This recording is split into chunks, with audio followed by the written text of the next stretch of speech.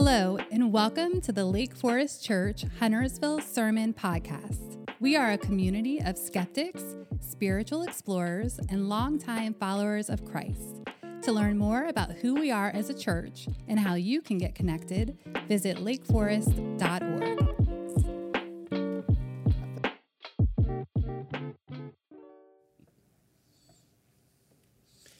And that's exactly what's at risk in this season, in this church, in every Christian church, in the Christian voice at large. I'm glad you're joining us. If you're a follower of Jesus Christ and a part of our tribe, I'm glad you're joining us. If you're looking into what would it mean to follow Jesus, if that's you, you're listening in to a family discussion this morning.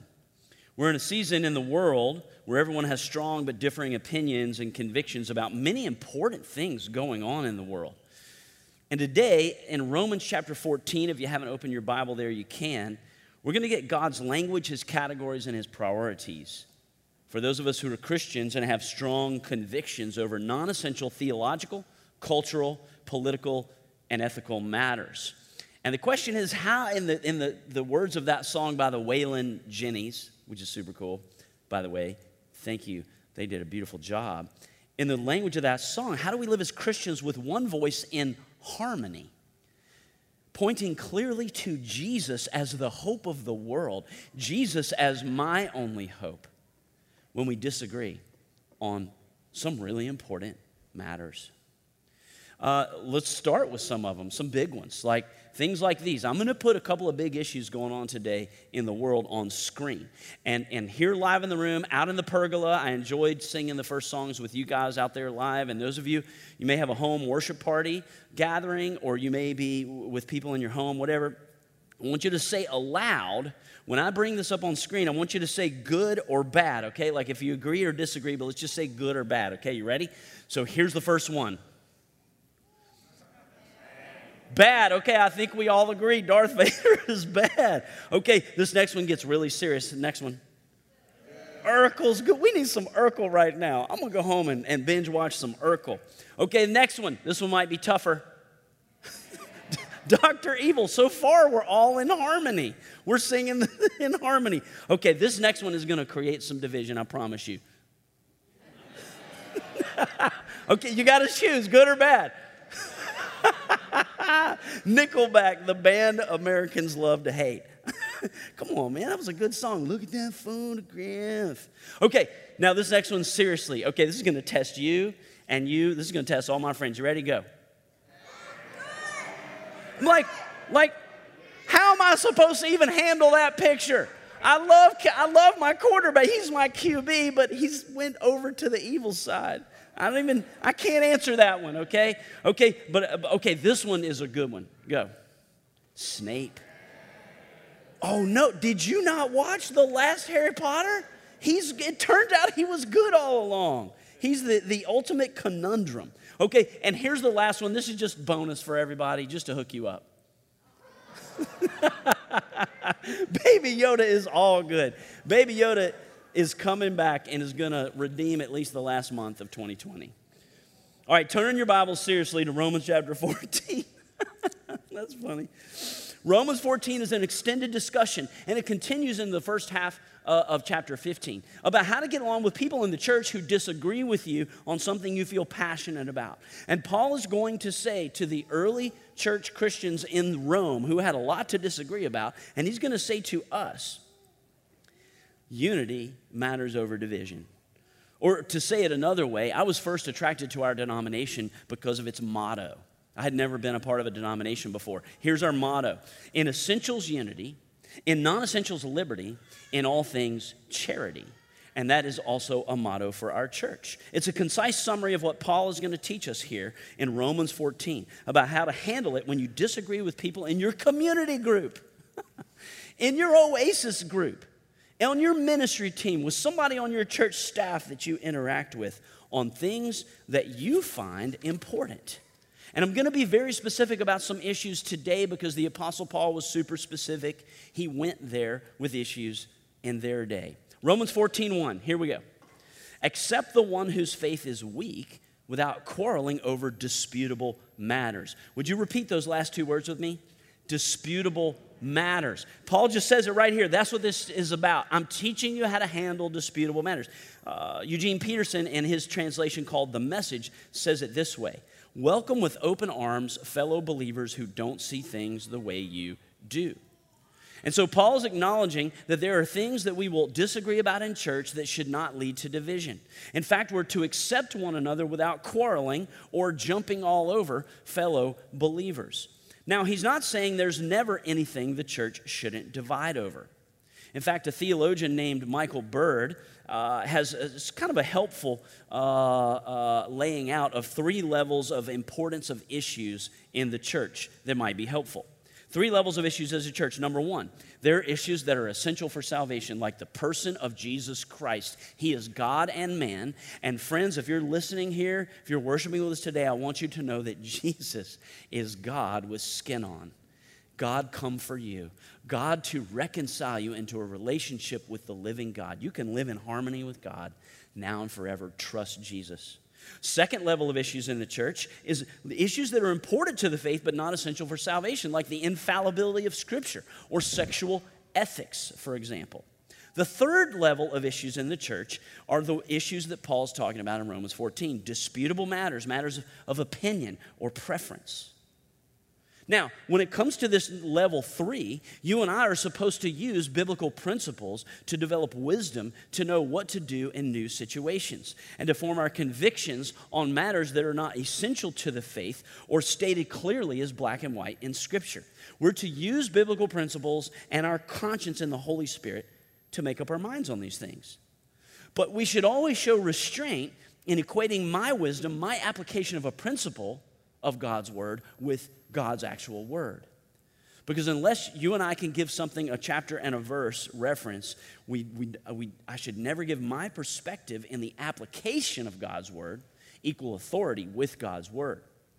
Spiritual maturity is not just developing strong convictions, it's learning to show restraint in the weight you give to your convictions that are not direct in Scripture. And so now Paul says the principle: accept the people, other people, and don't quarrel with them on disputable matters when you disagree. And then now he addresses 2 contentious issues in the early Roman church. This is between the years 50 and 60 A.D., just a decade and a half after Jesus' resurrection from the dead.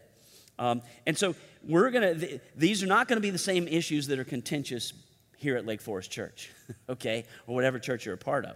So we're going to use them as examples and glean wisdom for how to deal with the contentious issues among us this fall. First one is verse 2. Hey, one person's faith allows them to eat anything. I like that guy. But another, whose faith is weak, eats only vegetables. Those are the skinny people in the room today. This is not really about the healthy benefits of a carnivorous or a vegetarian diet. The city of Rome was a city filled with temples, and almost everyone in Rome was an idol worshiper.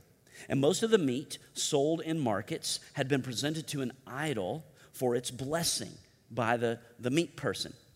And so some of the Roman Christians, particularly the ones from a Jewish background, felt like the fact that meat had been offered to an idol permanently tainted it. And to accept that was to participate in idol worship. And so, plus a lot of that meat was pork anyway, which had been forbidden to Jews before the time of Jesus. And Jews looked down on that traditionally. So to avoid all this, many Jewish background Christians simply refused to buy meat in the market, and they only ate veggies. They're like, isn't that what Shadrach, Meshach, and Abednego and Daniel did in the Old Testament? And God approved of them. We want to be like them. But other Christians in the Roman church said, no. We know that idols aren't really gods. There's only one God. That's superstition. And his power would counteract any idol magic anyway. And plus, Paul taught us in the book of Galatians that Jesus' death has cleansed everything. Everything is clean for those who are clean through Jesus. So I'll take a double Baconator, por favor, with extra ketchup. That's issue number 1, eating meat or not. Issue number 2, verse 5. One person considers one day more sacred than another. Another considers every day alike. There were Jewish Christians in this church who still thought that the Sabbath or our Saturday, was the day they should worship on. That had been a big deal in Israel for 1,500 years. So why change it? Which the early Christians did. They changed it to Sunday because that was the day Jesus rose from the dead. Furthermore, particularly these Jewish Christians in particular thought that even though they were Christians, they should still observe the Jewish holidays. They're taught in the Old Testament. God had established them for Israel to remind them of various things throughout the year. For instance, I texted with a Jewish friend of mine yesterday about the first high holy day of Rosh Hashanah. It was the day when you're supposed to blow the shofar, the big ram's horn. I found a gift to send him that said, "Shofar, show good," of somebody blowing one. So they understood that these Jewish holidays here in the early Roman church, that these holidays weren't necessary for salvation, but they thought observing them was a good practice because God established them. It's a good argument. Other Christians, particularly Gentile background believers, said, no. Those things are part of the old covenant, and the death of Jesus has released us from any of these special observances. Observe them if you want, but there's nothing inherently special about them. Now, here's something super important I want you to know about this passage. So far, this is kind of pedestrian. You're like, that's kind of quaint that they disagreed about those things. But it was a big deal. And I want you to notice Paul had an opinion. Paul had a conviction. Paul had a strong leaning in these things about which one was right. He was definitely on team meat eater. I'll jump ahead and show you. In verse 14, he says this, "I'm convinced, being fully persuaded in the Lord Jesus, nothing is unclean in itself." Let's go to Lancaster's. Pony up. Get some of that vinegar sauce from Eastern North Kakalaki. And Paul had an opinion because he calls in this chapter, you saw it in verse 1, those who didn't understand this, he calls them weak, quote unquote, in their understanding of the gospel. And he wants them to be strengthened in faith by becoming better informed by the gospel and how free they are in Christ from any restriction. So it's really important to see this. Paul is not saying, hey, everybody's right here. It's cool. Can't we all just get to each his own? Paul thinks the weak are wrong. The veggie and the holiday observant people, he thinks they're wrong. And that's so much of what makes this passage helpful for us today. Paul shows you and I what to do with people in the church who disagree with you on things you think are important when you're really convinced they are wrong. Again, we're not talking about things directly addressed in Scripture, like somebody who says, I think there are multiple ways to God. Or, hey, I feel pretty good about living with my girlfriend, right? Or, I think looking at pornography is cool, right? That's not what Paul's talking about, things that are directly addressed in Scripture and are clear and are not a matter of opinion. We're talking about wisdom areas where Scripture is not clear. And he says in these areas, disputable matters, unity, would you say disputable matters again? Okay. Unity is more important than division in these matters. And you might be, hey, Pastor Mike, I mean, I hear you. I would never divide from a fellowship group or a church or my community group over disputable matters. Well, as I've mentioned before from this platform, a couple of elections ago in the same week, first of all, I ran into a person out somewhere, and they were like, Mike, I drove into the parking lot last Sunday morning, and I saw a car with an Obama sticker, and I kept right on driving. I'm never coming back to your church if you have political liberals up in there. See ya. Like, he said that to me. Later that week, I got an email. Pastor Mike, it was nice knowing you. This week, I discovered almost everyone in my community group is voting Republican, and there's no way I can study the Bible or worship with them at Lake Forest and not be aggravated and angry at them all the time.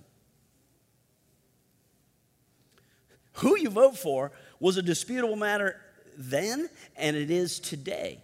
Applying biblical principles, priorities, and wisdom in good conscience in every race in which you vote. And Paul wrote this chapter of Romans precisely for those people before they did what they did, and for you and me today. Unity in essentials over division regarding non-essentials. And I could mention a lot of disputable matters that are hot among various Christians and churches. There's a lot of them, and they're pretty entertaining when you start thinking about them. Here's one that flared up in our church once in a while over the years. It's not a really big deal. It's a big deal in a lot of churches. Pastor Joby Martin, he came and spoke here at a conference one time. He says this, I'm quoting him now. You get a homeschool Christian mama and a public school Christian mama together, and you ask, what's the best educational approach as a Christian? And then you just get some popcorn and sit back and prepare for a UFC bout. Again, these are his words, okay? So don't get mad at me, get mad at him. Here's his words. He's like, homeschool mama be like, sure, you can send your kid to the place where they outlaw prayer like in the times of Nebuchadnezzar and teach your kid he came from monkeys and he might get stabbed in the face by a gang member. That's fine, but we love our son and want him to develop a biblical worldview, so we homeschool. Clearly, homeschooling is the godly choice, or at least Christian school. Public school Christian mom be like, yeah, that's cool. We just want our kids to have things like social skills. And we think it's cool that your Timmy can churn his own butter and make his own clothes, but we want our kids we want our children to know things like math. And we think our kids need to learn how to deal with the temptation of the world and not just run from it. Jesus promised he would protect us in the world, but not vacate us from it. Where's society going to be if we just leave it all? We can't be light, salt, and light. And so keeping our kids in public schools is an act of love for our child and our neighbor. Did either one of those mess with you a little bit? People have strong opinions. You know, like if you were like, well, that one's dumb. Well, that's the point. You're passionate about these things, some of you. Many of you are. I've had those discussions with some of you. And people in Paul's day were just as passionate about eating meat offered to idols and Jewish holy days. But that's not really, that homeschooling example or something like that, it's not really what represents much danger this year to anyone worshiping with us at Lake Forest today in terms of Christian unity over division. Right now we have major important issues and crises in our world and our country over which in this congregation alone there are very differing strong opinions and convictions. What's the best way out of the pandemic? Is racism that people of color experience in our country currently systemic in our nation or not? And if so, to what degree? Is climate change, which is leading to worse forest fires in the West and slower, wetter hurricanes in the Southeast, what is the human factor in that, and what should we do about it?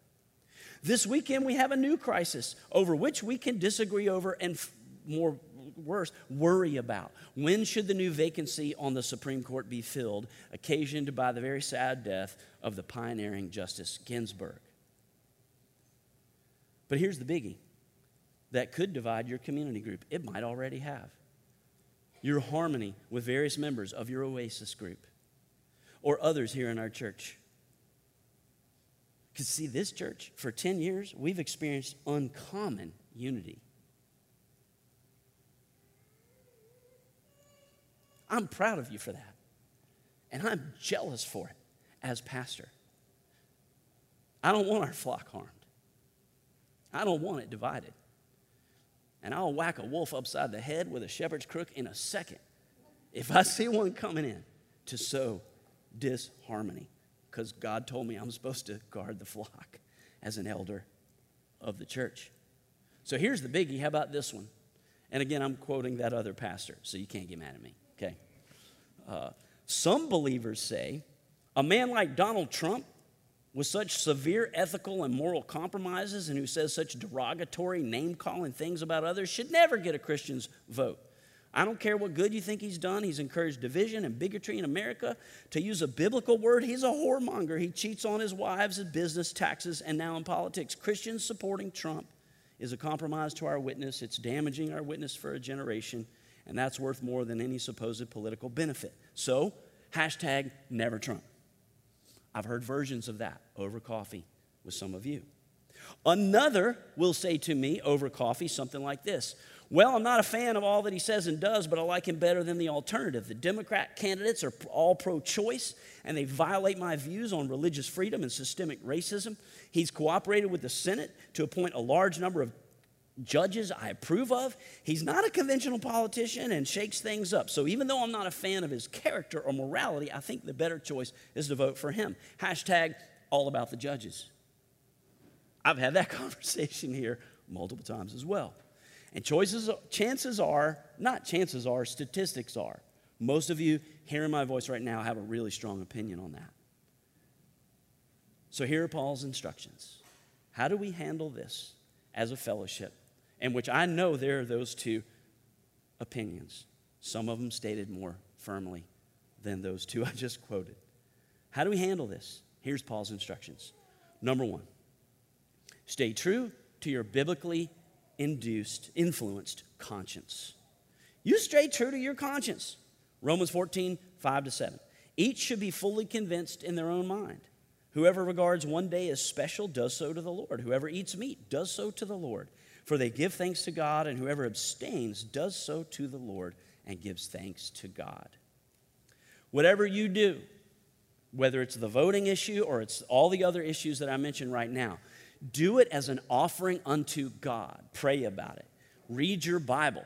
Consider, listen to others, and do it according to your conscience as an act of worship unto giving thanks to God. So today's message is not telling you, hey, sit down and shut up about your opinion.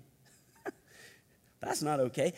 I'm not saying don't have strong convictions on disputable matters. Instead, Paul says, hey, follow your conscience in these matters before God. Can you listen to this music? Can you watch that TV show? Can you participate in whatever it is as an offering unto God? Be fully convinced that you can, because here's the thing. If you feel like something is wrong and you do it anyway, Paul goes on later to say, then it's wrong for you. It's actually sin for you. Look at verse 23, jumping ahead a little bit.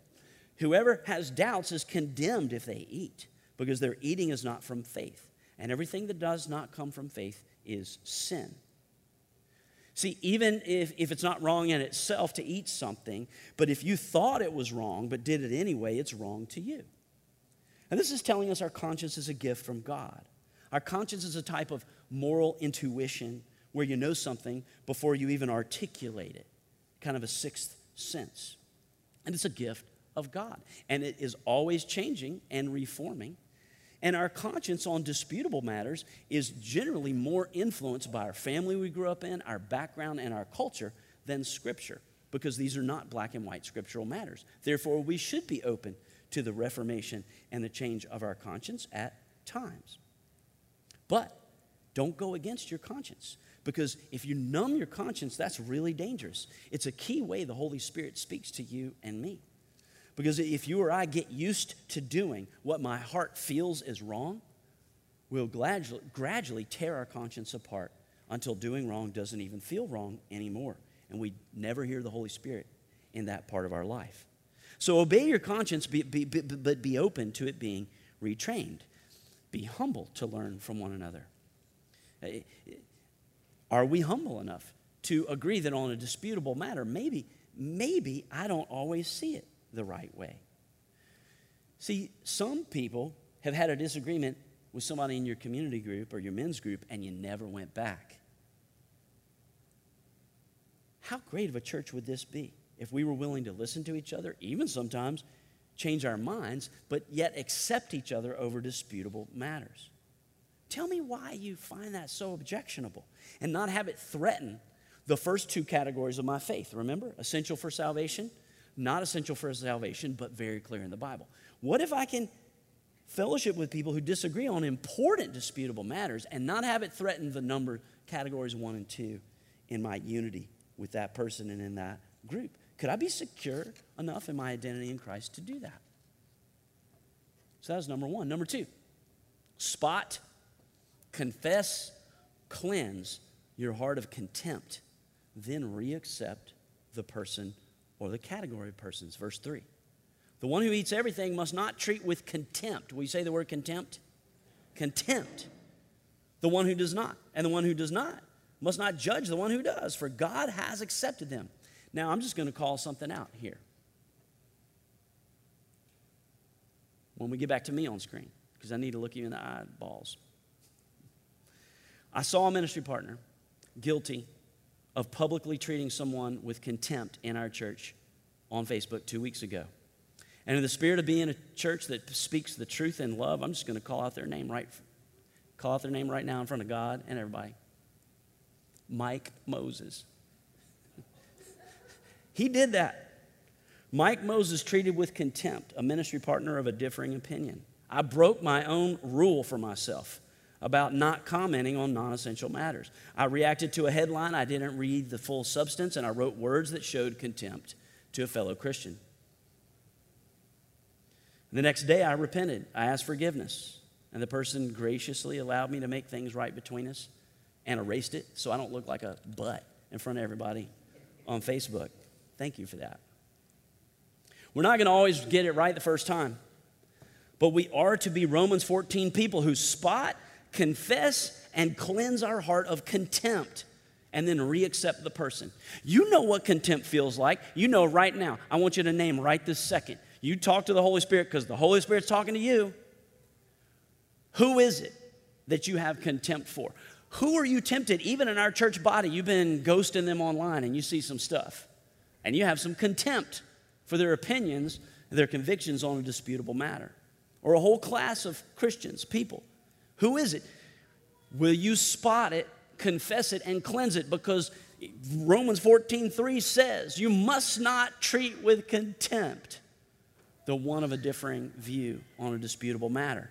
We need to be legalistic about this fall. We don't need to be like half-hearted. Oh, I'll try better. I'll do a little better. You need to be legalistic. Like if you reread, some of us need to read this verse every day until December, maybe longer. Somebody posts the thing and that you don't approve of, and we're tempted to be like, they're just not very spiritual. They're not, I know how to put my faith over my politics. My opinion is because my faith goes first. They are doing it for some other unspiritual, selfish reason. And so it's easy for us to see ourselves as superior to others, either because we do things they don't, or because we do things they don't do things they do, or opinions. And we see what we're going to look at next week in Romans 12. We end up seeing ourselves as better than our brothers and sisters in Christ. And to act that out, what that looks like in action is contempt in our heart, and it comes out in our words or our posts. Contempt is to assume the best motive for self and the worst motive for the other. Here's how it might sound like this fall. If you vote Republican this year, you might as well be a card-carrying KKK member. If you vote for a Democrat this year, you're a baby killer. I know there's children listening, but still. That's contempt. To say either of those statements is intellectually lazy, it's fear-mongering, and it's a failure to acknowledge nuance and freedom of conscience in a fallen world regarding disputable matters and the application of biblical principles in an uncertain time. How will we handle this? In this time when everyone's opinion is not just an opinion, it's stridently held. But yet we agree on Jesus as Lord and Savior. Should we split into two different churches? This is kind of a pain, frankly. Let's just be LFC instead of Lake Forest, Huntersville, Davidson, Denver, and El Buen Samaritano. Let's start two new ones, LFC left and LFC right. That's what most churches have done. You know I'm not lying. Segmented. That's not biblical. It's cultural. And the word judge here, krino, means to pronounce doom. But what does Paul say at the end here of verse 3? God has accepted the person. God has accepted them, despite their mistakes, despite their opinions. So if God has accepted them, who am I to reject them and defellowship them from me? Like, do I realize how many times I've been wrong in my spiritual life? My convictions on many of these things have changed over time, and yet God accepted me then and he accepts me now. Who am I to reject someone else? The good news of the gospel is that God accepts us despite our mistakes, our sins, and that should influence how we accept one another. Paul's saying, how can you not fellowship with someone that God is in fellowship with?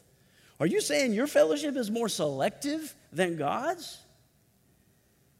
And in fact, by not welcoming someone of a differing opinion in a disputable matter, by not welcoming them, you're implying God's acceptance of them is misguided. But in the next chapter of Romans, the Apostle Paul makes this clear once more. Chapter 15, verse 7. Would you read this aloud with me at home and here? Accept one another then, just as Christ accepted you, in order to bring praise to God. Jesus accepts the teetotaling, Sabbatarian, vegan Jews and the bourbon-sipping, Saturday shopping, baking, bacon rind munching Gentile Christians. And if God has justified them, they cannot condemn each other. If God has raised them up, they cannot put each other down. If they belong to the Lord, they belong to each other. If everyone who calls him Lord, then we must call each other brothers and sisters, including our differences on disputable matters. This glorifies God. You know what dishonors God and defames God to the watching world is when Christians separate over disputable matters. It de-glorifies God when we separate over disputable matters with contempt dripping publicly. And that happens all too often. We're not going to do that here. We're just not. The word, when I was a teenager, the big issue was, is rock and roll from the devil or not? And I got influenced both ways. At one point, I went out in the backyard and broke all of my rock and roll records, including Barry Manilow.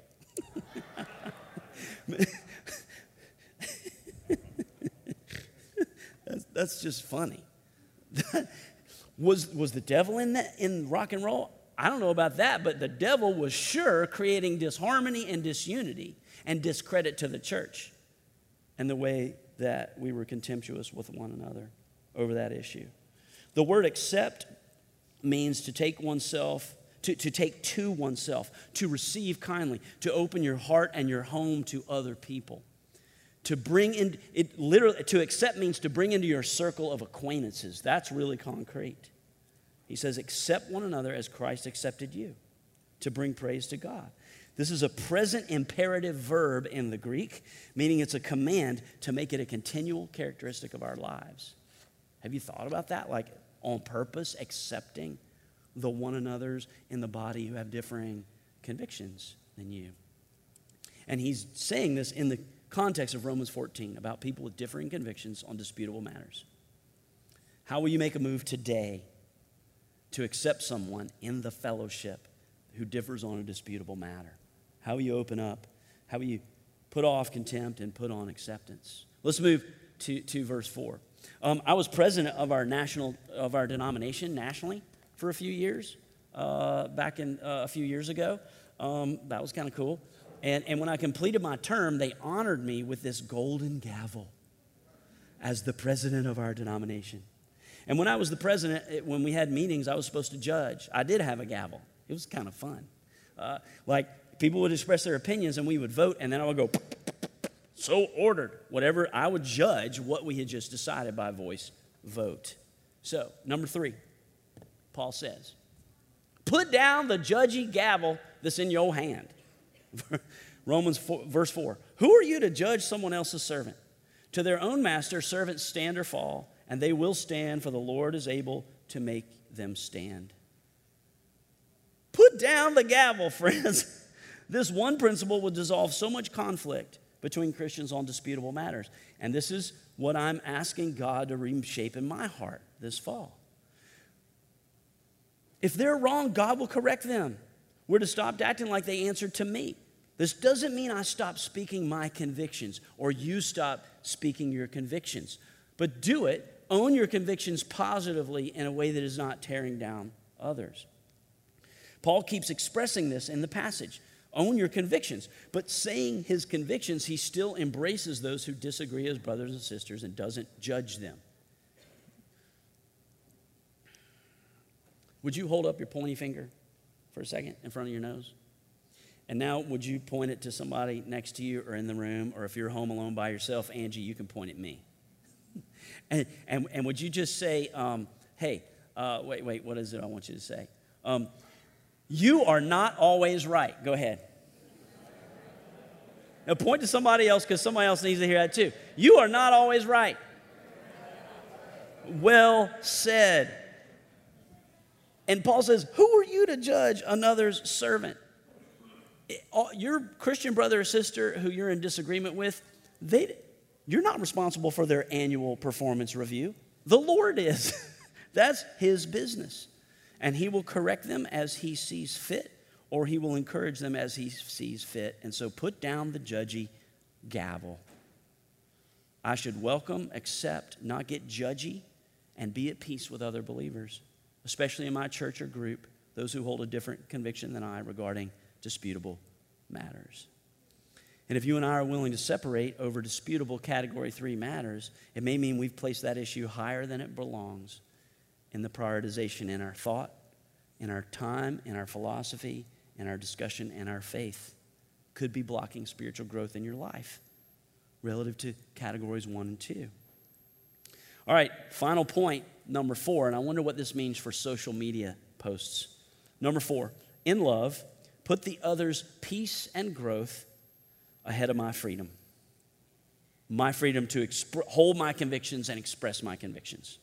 Verse 15, if your brother or sister is distressed because of your conviction, what you do with it, what you eat, you're no longer acting in love. Don't, by your eating, destroy someone for whom Jesus died.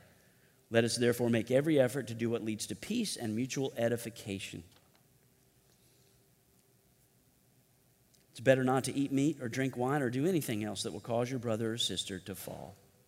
Edification means building up, like building an edifice. And so, is your post a constructor or a destructor regarding disputable matters, regarding fellow Christians, followers of Christ? Our actions either strengthen or weaken the church. If you're a ministry partner here especially, your actions, they either strengthen or they weaken. Your posts, they either strengthen or they weaken our church, as I was reminded of 2 weeks ago.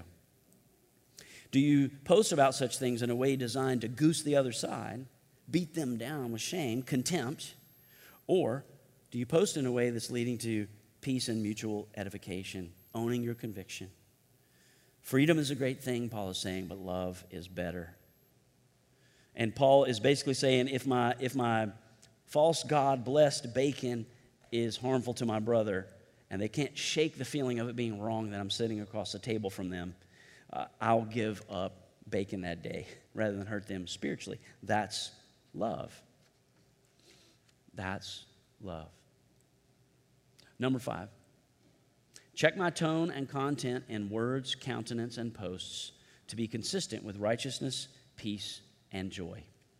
Verse 17, for the kingdom of God is not a matter of eating and drinking, but of righteousness, peace, and joy in the Holy Spirit. Just to be really specific, it's harder to say things kindly when we're behind a screen or on a phone. And the greatest offenses on social media, I think, happen not with an original post, but with intemperate replies in the moment, on the fly, while angry or offended.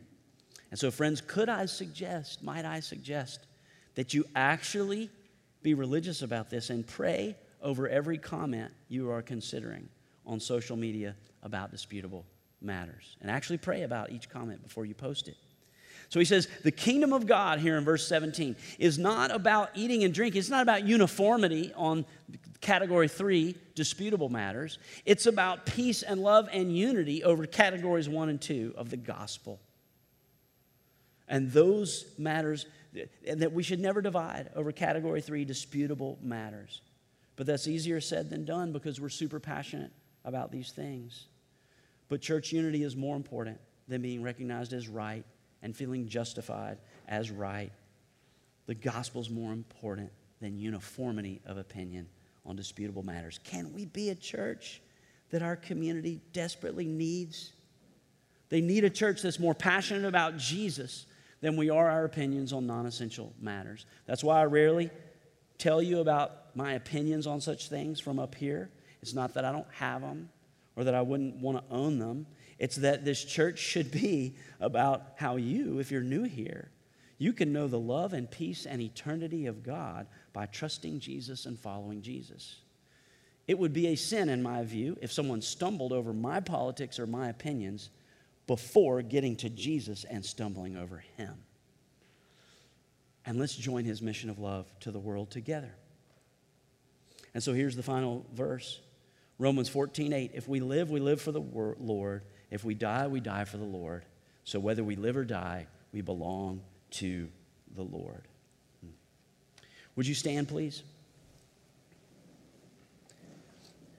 And I'd like for us to all pray together. This is a prayer of confession and a prayer of conviction and intention for this fall as a church. And so let's put this prayer up on screen, and rather than me praying over you at the end of the sermon, let's pray this together in a reflective manner. Just be silent for a moment until it comes up. God our Father, all together aloud, we confess that we fall short when we set ourselves up as judge and jury in our condemning of the ideas, opinions, and passions of our sisters and brothers. We blame too much in our disagreements. We offer grace too little. We say things that we should not say, words that tear down instead of building up, phrases that divide rather than unite. Forgive us, Lord, for being so quick to suspect the sin in others, yet so slow to hold ourselves accountable for our thoughts, words, and deeds. Impress upon us the need to answer only for ourselves before your throne, while still upholding and praying for our brothers and sisters. Teach us, as we follow you, to live together in harmony, pointing to Jesus, even when we disagree about critical matters. Help us to pursue a life led by your Spirit, changed by your mercy and grace. In the name of Jesus we pray, amen.